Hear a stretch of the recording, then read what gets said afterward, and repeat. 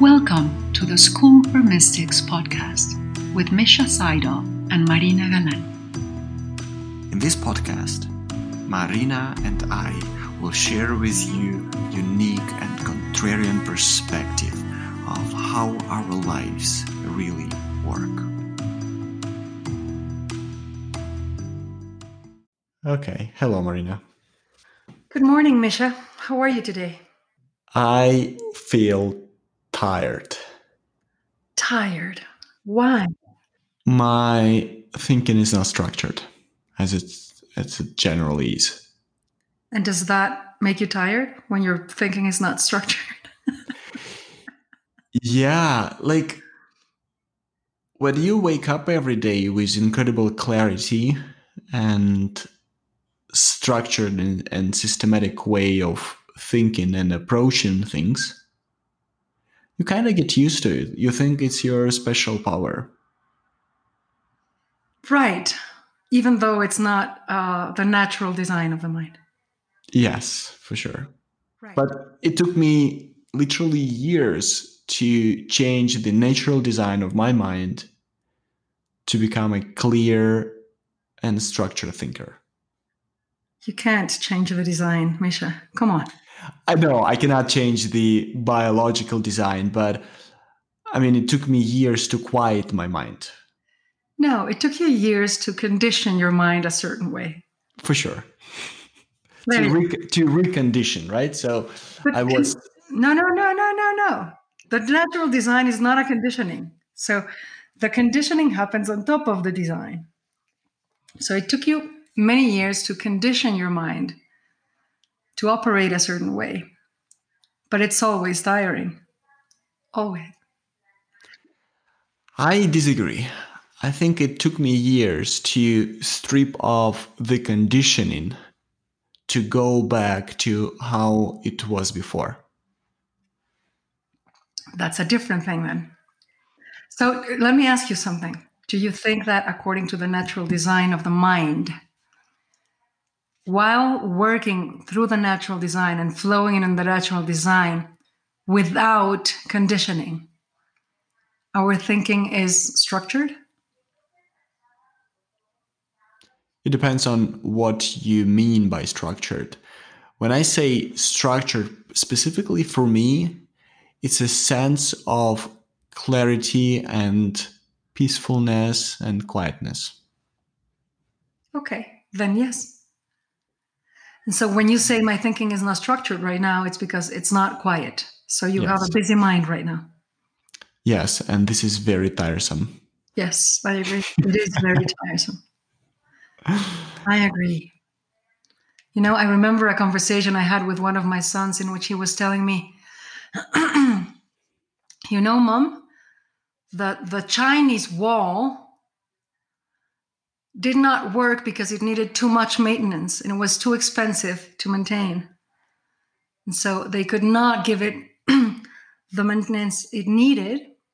And so the project failed.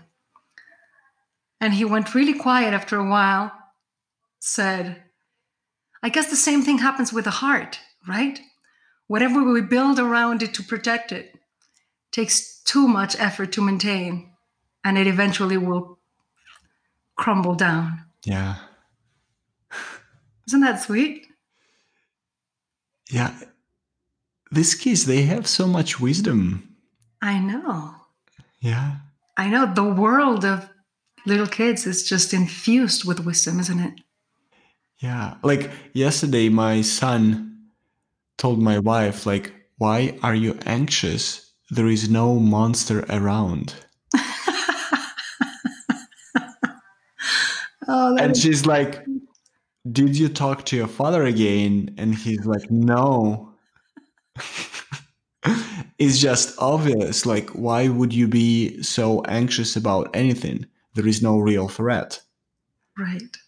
And she's like, holy moly. Right. Yeah, that's true. It is. Absolutely. That's fun. But yes, you're right. Maintaining a conditioning is high maintenance. Yeah. Maintaining an ego, a belief, a story alive takes a lot of work, takes a lot of effort, and creates a lot of suffering also. Yeah, so true. That's okay. I hear the sound in the background. That's normal. Like we all like in my office yesterday. They brought this new treadmill, and I was recording the podcast. They have created so much noise, and I realized that hey, I want to react, and I had to quiet myself Right. not to react to that. And also, we were speaking about this book that my kids and I were listening to a while back that is called The Girl Who Drank the Moon. Sounds like a beautiful title. What an image. Yeah, like even the title is so catchy. I know. Yeah. And there is one skill that I'm kind of proud of having. It is the skill of copywriting. Copywriting is words that you write in a way that they convince or persuade the reader.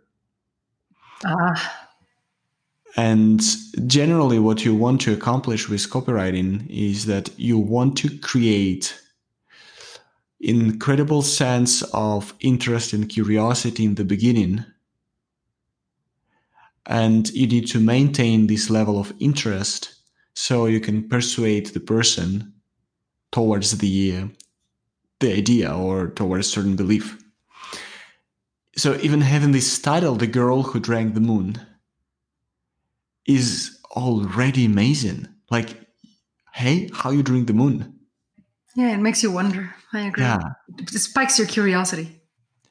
And the whole book it has technically three stories or three lines of stories. One story is kind of the main plot where there was a city and, by the way, am I spoiling for you? No, not at all. Please go for it. Yeah, so there was a city, and this city was ruled by ignorant people. And these ignorant people, they didn't know that they were ruled by evil witches. And these evil witches, they were drinking the positive thoughts. Like they were creating a void, and this void will take all positive from the city. And this is how they maintained themselves and lived through centuries and centuries. And the whole city didn't know what's wrong with them. They had they suffered, they had dull lives, they hated their ignorant seniors, and they lived day after day.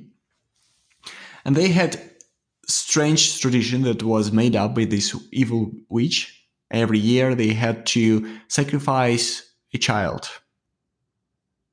They had to leave this child in the woods. And in order to protect the city from evil witch. In fact, that witch was not evil. And she was very kind. And every time when she would find a child in the woods, she would save the child and bring it to the happy city. And she will find best parents for the child. And as she is going through the woods in order to make sure that this child lives happily ever after, she will feed the moonlight to this little small baby. Oh, that is so sweet.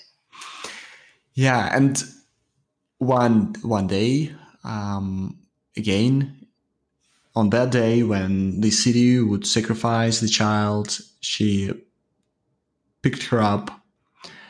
And this girl was so beautiful that this witch accidentally, but somewhat intentionally, allowed the child to drink a bit more of the moonlight than needed.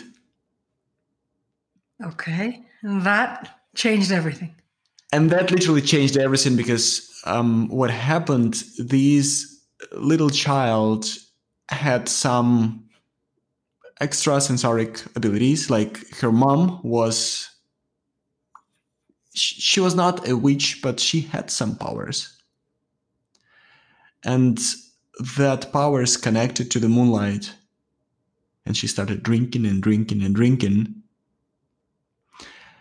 So the witch had to keep her like in her house and tell her, "You are my granddaughter." Because she could not now bring this girl to the city, she became too powerful. Okay, so that's the story, and then the story goes how this girl will go back and find her mother, and it's like all intertwined and really, really interesting. But what is Now you are amazing? going to spoil it for our listeners. Don't. Yes, Don't. yes, I'm gonna do that. What is incredible about all of that is the second line of the book. And the second line is a creature who is witch's best friend, who literally has created everything. So this creature that come out of the mud is an observer of everything that is happening in the story. But you said it was the creator as well. Yes, so the creature is the creator, is her best friend, the good witch's best friend, and someone who really loves the girl, the witch, the dragon who lives with them, and all the world. Okay. And he calls himself a poet. Okay. And he, every time when he gets a question, he tries to explain it with incredible deep wisdom. And he would generally say, once a poet said, and he explains, but then the girl figures it out and says, "Oh, you are the poet." And he is solemn and modest, and he doesn't acknowledge that it is he who is a poet. And he is not pretentious. So he keeps going with his wisdom and philosophy, and it is so deep and so incredible that it soothes the reader. Even when you see how, for example, this real mother of this girl, how she suffers and loses her mind, the voice of the poet soothes the reader, and you feel that eventually everything will be fine. So that's the second line. It is so beautiful. It's just incredible. And the third line was even awesomer. Okay.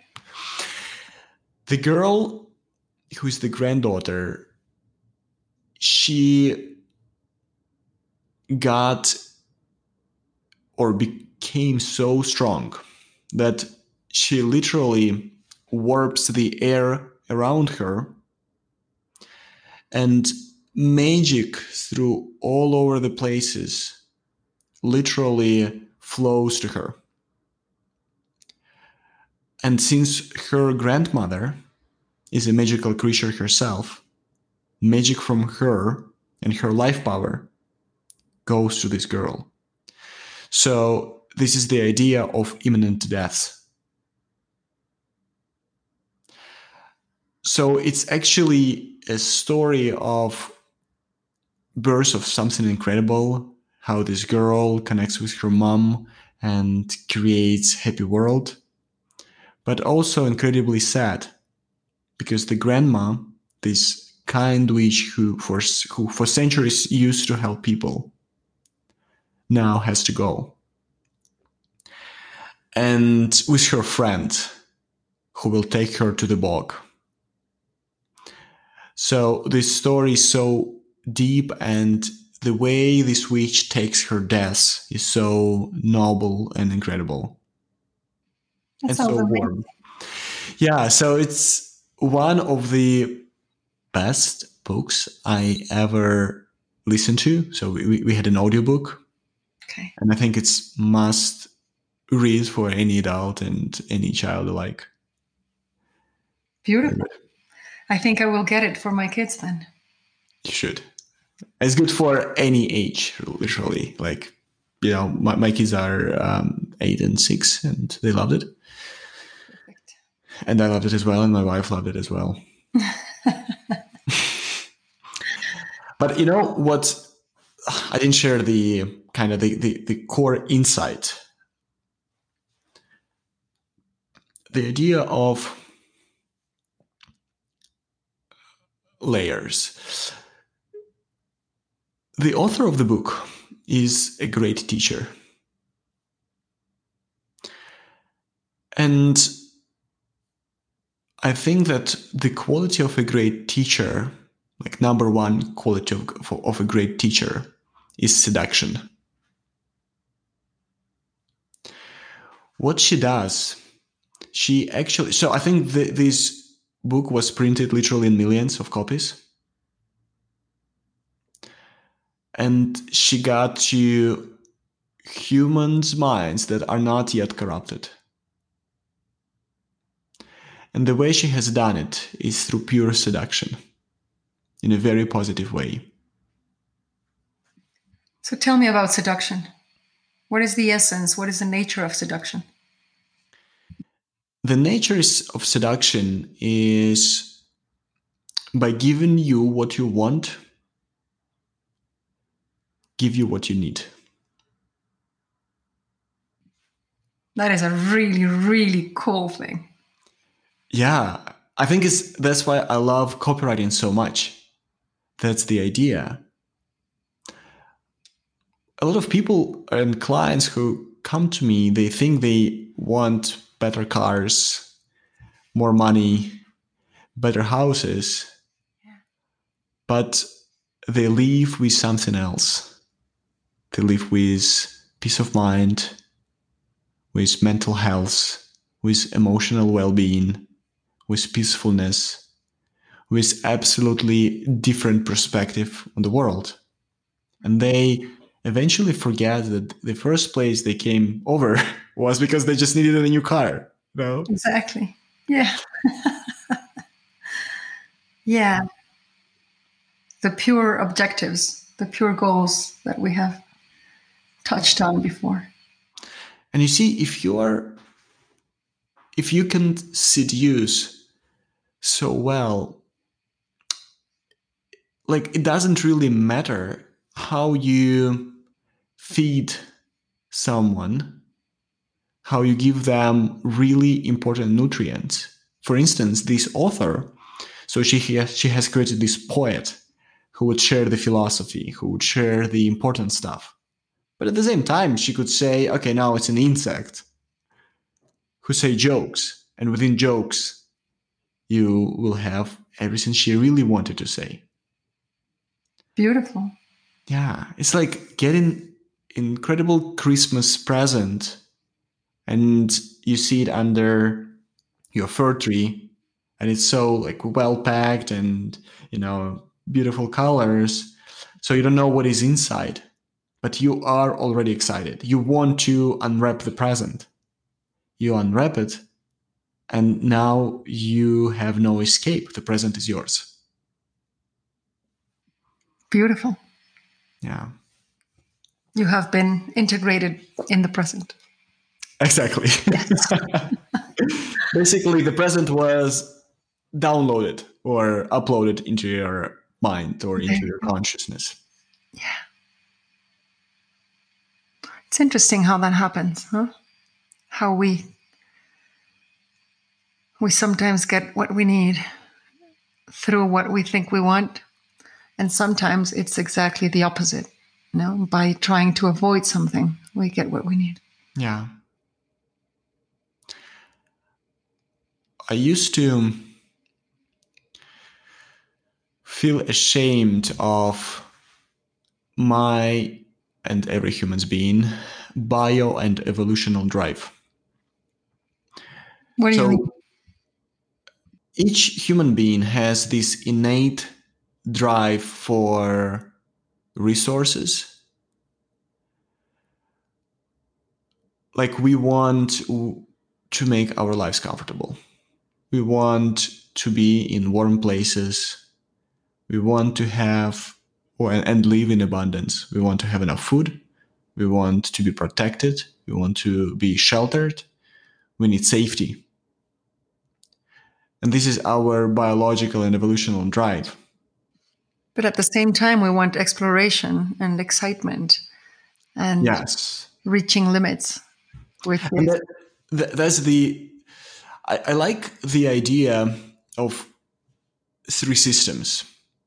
The first systems is what we call flight, fight, or freeze, right?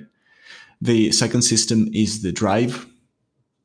And the third system is soothing and rest. So we play and we explore and we build when we are in the third system. And the way our body is designed is when we are in flight, freeze, or fight, the process works the way that it actually circumvents your thinking ability and goes directly to reaction. Like if we say, okay, you now have the emotion, do you have time to process the emotion mindfully or cognitively? You don't. It goes beyond your cognition, immediately launching the reaction. And we have experienced that many times. We see the car approaching fast, we freeze, or we try to cross the road faster, right? So the next system is our thirst, right? Thirst for more in order to feel comfortable, in order to have our genes passed from generation to generation, right? And the third one would be the reflection, relaxation, soothing, love, etc. So I started with the idea of shame before I understood how the systems work. I thought, why do I want to make money if I'm so a spiritual person? If I'm spiritual, why I'm driven to get more, to feel safer? So I was against this part of me that was driven by my body. I just wanted I am safe, but I didn't feel so. I have everything I need, but I didn't think so, right? And I realized that for many, literally for millions, still for millions of people, you cannot expect spiritual seeking from them because their physical life is a literal mess. They might live in war zones. They literally need to think every day how they're gonna feed their families tomorrow. And it is not a time for spirituality. No matter what anyone says, the evolution and biological drive is so hard. You cannot get rid of it.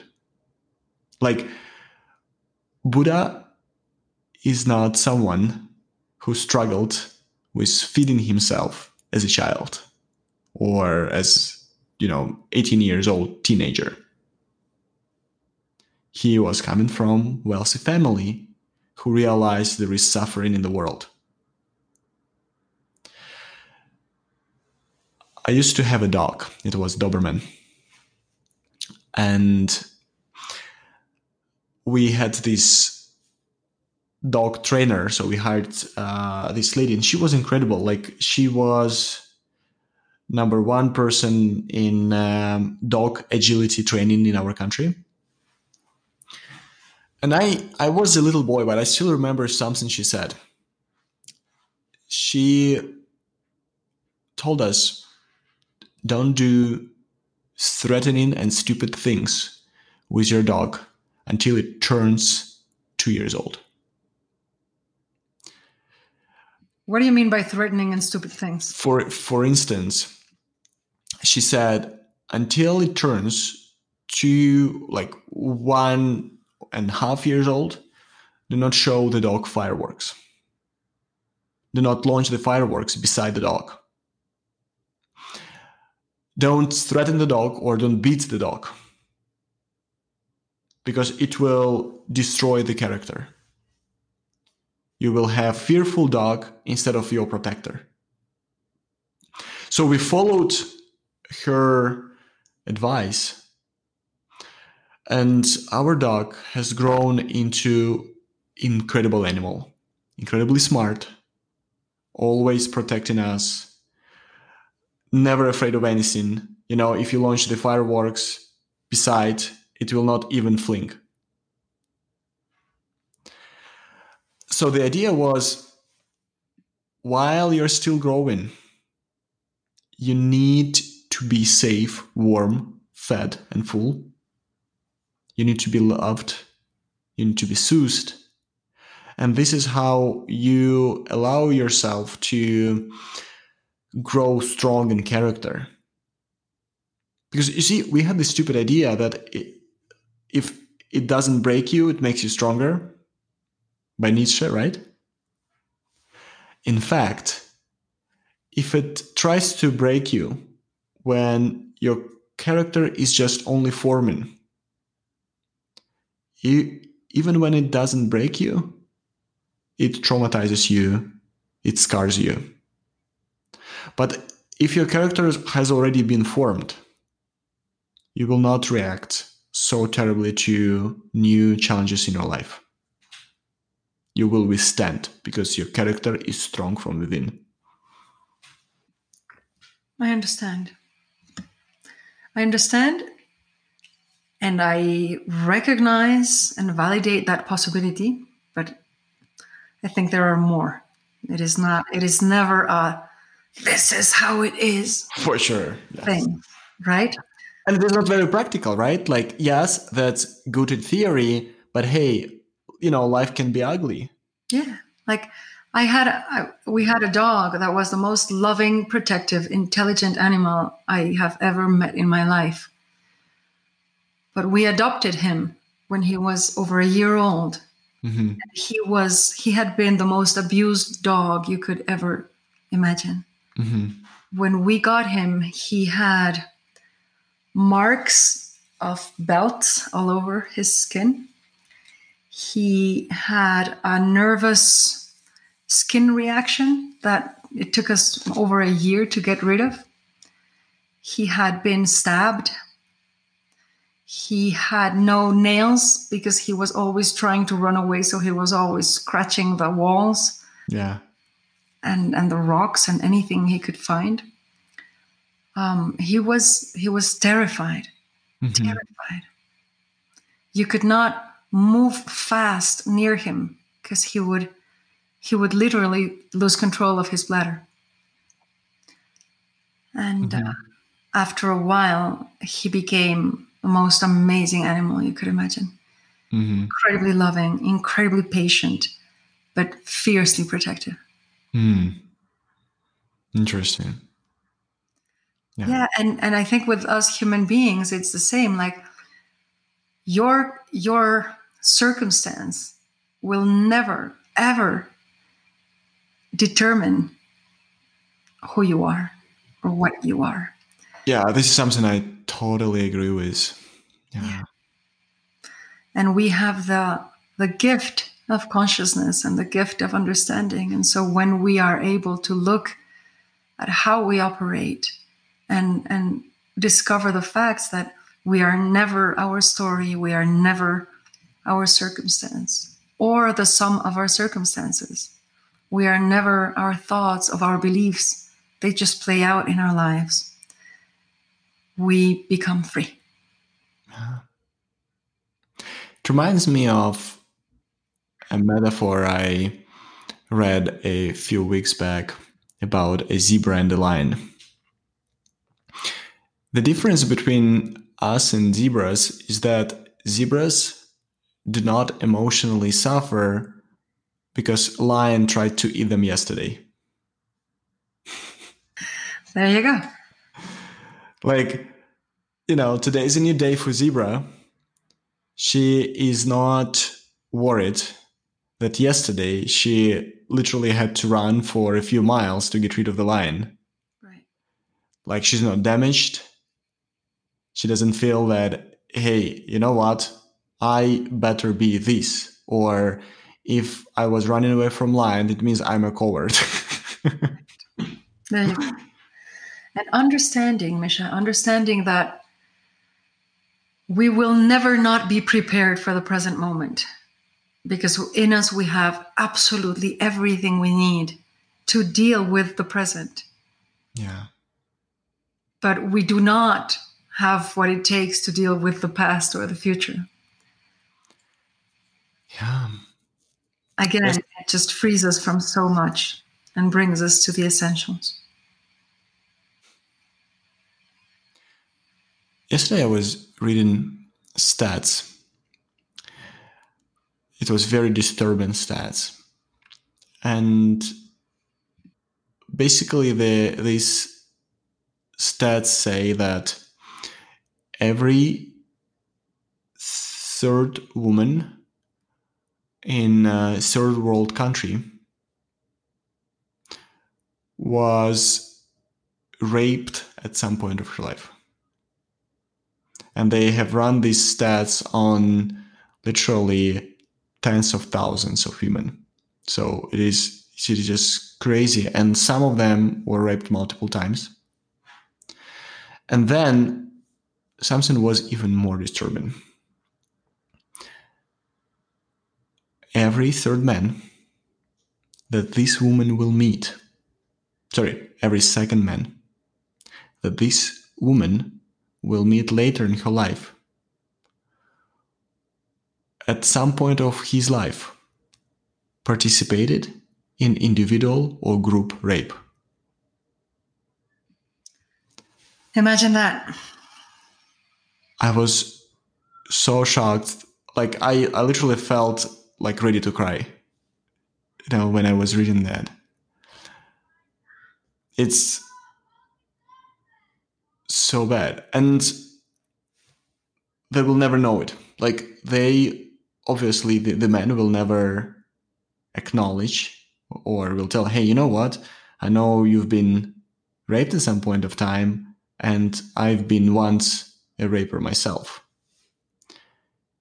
So while women are likely to come out later in their lives, they're 200% more likely than men. Wow. Yeah. It's like, obviously, neither sides cannot be proud of that happens in their earlier lives. But men will never come out with that. Like, they will never acknowledge, even though they can be ashamed, they can feel guilty. But,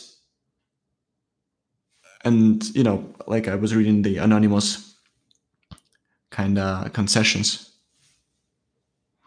The guy was saying that I just can't tell my wife that at some point this is what I've done.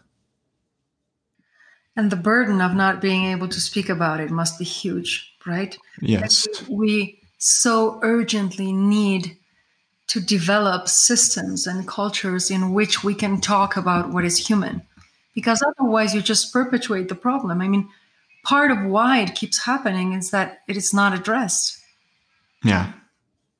So, the importance of actually addressing, and I want to make a very clear distinction here, Misha. Addressing is not dwelling. You're saying not just living with it as it is normal? That's what you want to say? No, what I mean is we have been ignoring the problem. Yeah. This one and many more. because we do not want to dwell on them. Like when we want to face something from our past, we don't want to face it because we don't want to dwell on the past. So we rather ignore it. Yeah. But we miss the fact that it is not about dwelling, it is about addressing, so that it does not determine your life anymore, so that it is not manifesting your life anymore. And so whatever we are keeping hidden personally, individually, or in terms of family, or in terms of couple, or in terms of society, will grow until it is seen. It will. You know what was the most disturbing part for me when I was reading these anonymous kind of concessions?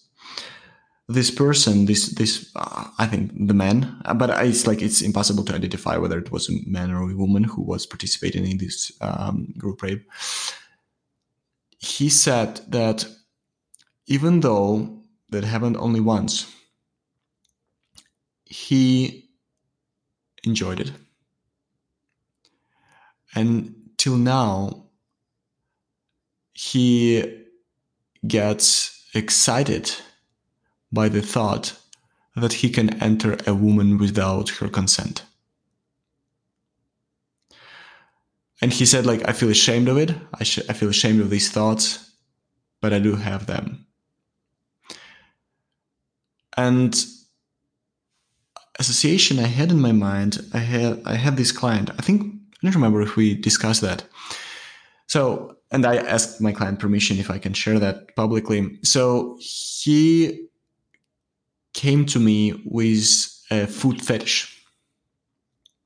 He basically said, Misha, I cannot function when I see a woman with beautiful feet. I mean, it was kind of like one of the, funniest inquiries I ever had as a coach. But I mean, quite unique, yes. Yeah, but he was not for him, when I started laughing, he said, no, this is not funny. This is really bad. And I'm like, okay, tell me more. Why it is bad? He said, I literally, and look, I can relate. I like everything beautiful. Hands, eyes, noses, ears, whatever. Just bring me all of that. But I guess the intensity of how he feels it is so different to the normal way. And she said, when I look at someone I sympathize with or a woman, I want her to take off her shoes. And I pray inside my head, so she takes off her shoes and I can see her feet. Until it is done, I cannot quiet my mind. But once she does it, once I just see at least once how her feet looks like, I'm fine. The tension goes away, I feel relaxed, etc. And he said that turns him on really, really lots. And he's like, yeah, can you help me? And last time, so he's sitting in the boardroom. So he runs a very big company. He sits in the boardroom, and one of the managers, she came in flip-flops. And he says, I need to explain the really important strategy to the whole team. But I tried to position myself in a certain angle so I could see her feet. That is so interesting. And he says, that destroyed the whole experience. And he's like, can you diagnose what's wrong with me? And I was speechless, because I never had inquiry like that. And obviously, I told him that you can have as many thoughts as you want. You don't have to react to the thoughts. And you can feel the urge, you can feel the desire. And you can feel that in your body, so you can embody the desire.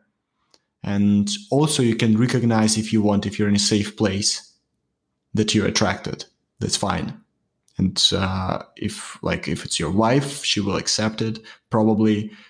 So that's fine. But then I went to talk to someone who really understands what's going on. So there is a professor at, I think, University of Wisconsin, who studied something different. He studied the phenomena of phantom limbs. When someone loses part of the body, but still feels the part of the body. And specifically, he was studying people who lost one or two legs and still can feel the legs. And what he found out is that the center in your brain that is responsible for your feet is located above your sexual arousal center. And so many, like, foot fetish is big. Like, it's a lot of people, they born like that. So he was praised for this discovery, and the theory is it just happens that the neurological path for your feet and in principle your attention to feet, etc., it's just a little bit above your arousal center. So sometimes they intertwine. Makes absolute sense, no? Yeah. Yeah. And he said, it's not your fault. You were just created this way. Before, the main theory was you were a toddler and you were crawling and your mother was bare feet. That was the main theory. Right. Something must have happened. Yes. Yeah. But it just doesn't make any sense, doesn't have empirical evidence. Yeah. But that discovery, and I explained that to my client, and I showed him the evidence, and he was so relieved. He said, "Oh, so it's not that I've done something wrong." Oh man, such Yeah. compassion. Yeah. So he's like, he said like, oh, it just happened so, and now I'm aware of my design, and I feel relieved. Of course. So interesting. Awareness as a transformation agent. Yeah. And acceptance as well. Yeah, compassion towards yourself. So why I'm talking about that, back to this person, you might, due to hundreds of reasons, genetical, biological, or psychological,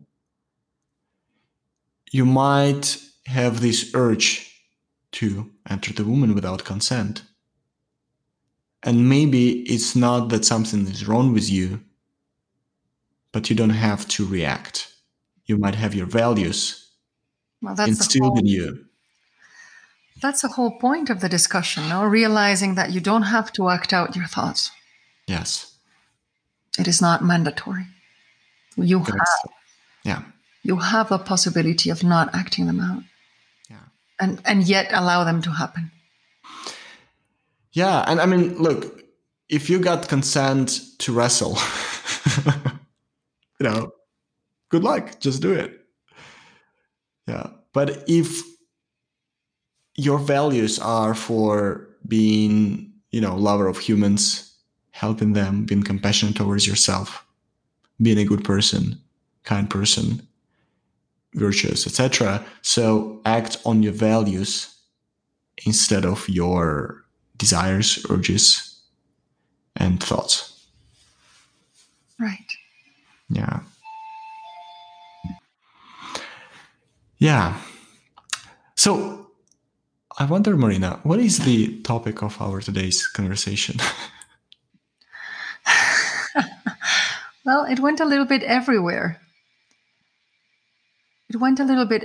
But you know what I keep coming back to, even within the story of the little girl who drank the moon, is that we are fundamentally all right. We all are. every single one of us are fundamentally all right. And when we know that we are, we get relief and we get freedom. Yeah. And we all always have a choice. We can suffer our humanity or celebrate it. Yeah. And it doesn't mean that celebrating it is acting it out. Yes. Right. So again, no amount of self-improvement can give you what a moment of self-acceptance can. So true. Great. Thank you. Thank you, Misha. This was fun. That was really interesting. It was. See you next time. See you. Bye. Thank you for listening to the School for Mystics podcast.